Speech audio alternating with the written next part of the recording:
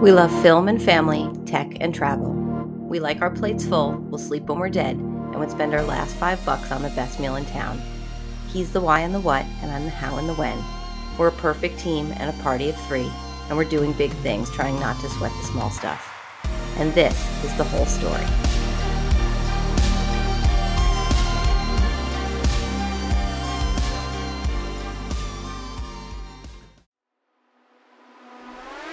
June 28th, 2021.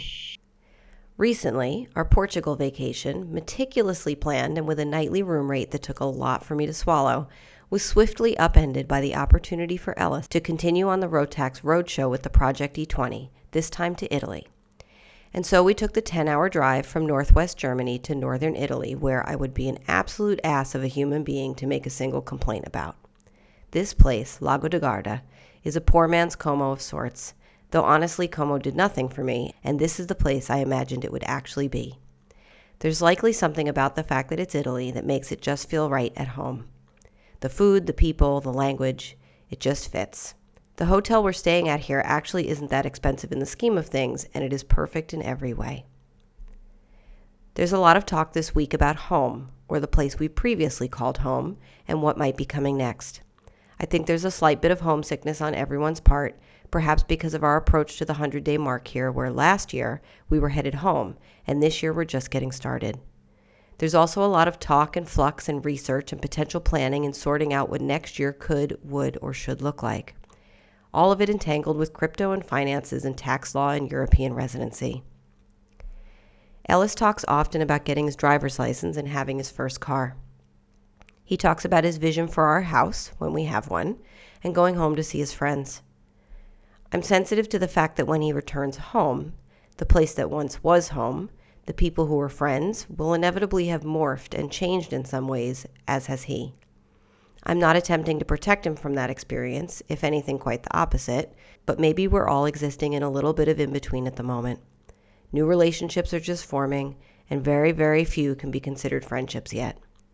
Ellis is beginning to think through the opportunities that lie ahead and what he wants to make of them. He doesn't want to stay in karting.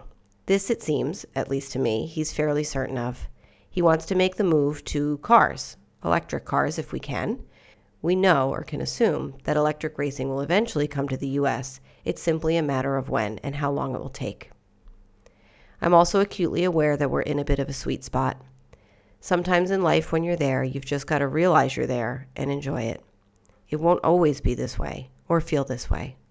Maybe I'm the one in a sweet spot and Frank and Ellis aren't exactly feeling the same. I think we all realize that we're on our own little roadshow, the purpose of which is to... I just stopped typing right there. I mean, this trip has multiple purposes, I guess. And in another way, it's just life, and it's just what we're doing to maximize the opportunities presented by a totally fucked up situation called COVID and a desire for Ellis to be a racing driver, which we can fast track by positioning him in an emerging market and tell the story of the whole thing with our media mastery skills. But it's not contrived, or forced, or bullshit. It's actually, literally, sincerely just the amalgam of more than 2 decades of a life together with Francesco and 15 years with Ellis, all coming together to combine our experience, talents, and business smarts to create a reality for ourselves that is pretty fucking awesome, if I may say so myself. Maybe someday he'll be a top driver in the country or in the world. Maybe he'll change his mind and become a hairdresser or a firefighter. I don't really know. I'm not attached to it right now, but I love what we're doing, and I know there's a window of time here that we're capturing. July 6th, 2021. There's still a feeling of, I can't even explain what. Blurriness? Not really. Anxiousness? Not exactly. I'm inarticulate. I'm slothy when we're not on the go for race weekends. I feel like I should be doing more, but really just want to do absolutely nothing. Actually, I just don't want to do any of the things on my to-do list. Honestly, I think I have absolutely no idea how to just be for a bit. To feel like the ease we've created can translate into the day-to-day. Going out to dinner is more fun for sure. Paying bills is simply a remedial and admittedly soothing task of getting done what needs to get done. I've lived the past 30 years of my life on the edge of financial ruin, hustling for the next contract or client or paycheck. One more weekend double shift where I close to make the max amount of cash. It's a huge relief that item is, for now, for once and for all, Crossed off the list of major life things to worry about.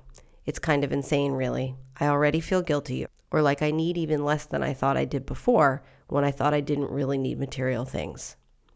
So the money part is fine. The bills are paid and we can do what we need to do.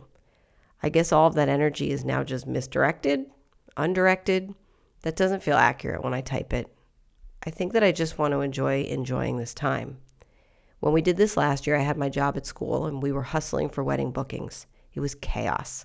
I dreamed of being able to just be in the car on our drives and not have to have the laptop out with the Wi-Fi puck, figuring out how to eke out some work because just, quote, sitting in the car was an utter waste of time.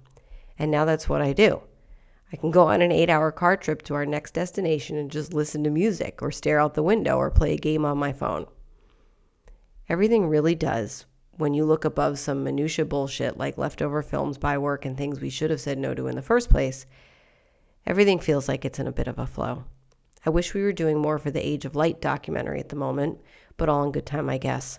And if we didn't think we should be doing more, we're probably really not doing enough.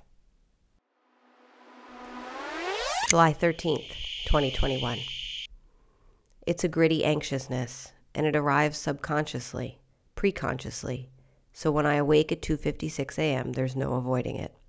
It's as if there are leaves on the street just outside the street sweeper's reach. So when he drives by, they're simply pushed further to the curb to collect.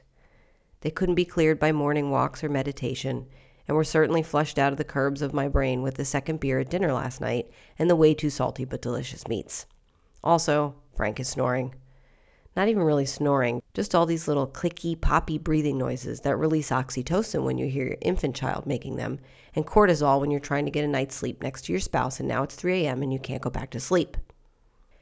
Sometimes I check my phone for the time, and sometimes I avoid it altogether, preferring timelessness and the not knowing if there are too many hours left in the night to stay sleepless, or not enough hours to fit in more before morning.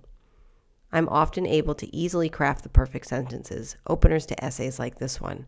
Sometimes I'll smartly put them in my phone, though that surrenders me not only to the time check, but also to the barrage of notifications that have come in when the rest of my East Coast world is enjoying their evenings and catching up on email long after I've gone to bed. That's never a good thing. Often I remember something critical, like the tire pressure gauge I'm supposed to order for the boys before next race weekend.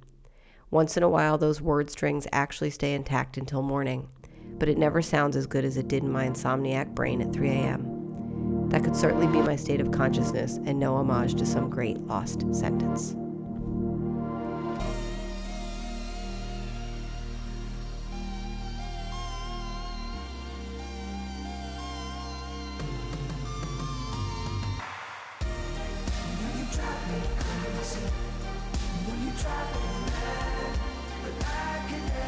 The Whole Story is a podcast about my family's journey to follow Ellis's singular passion during a global pandemic. The episodes are audio recordings of the journal I've been keeping since the day we left home in 2020. To learn more, follow The Whole Story on Instagram and visit our website, elysium.co. And remember, life is good, life is hard. These two truths are unrelated. You know you drive me crazy.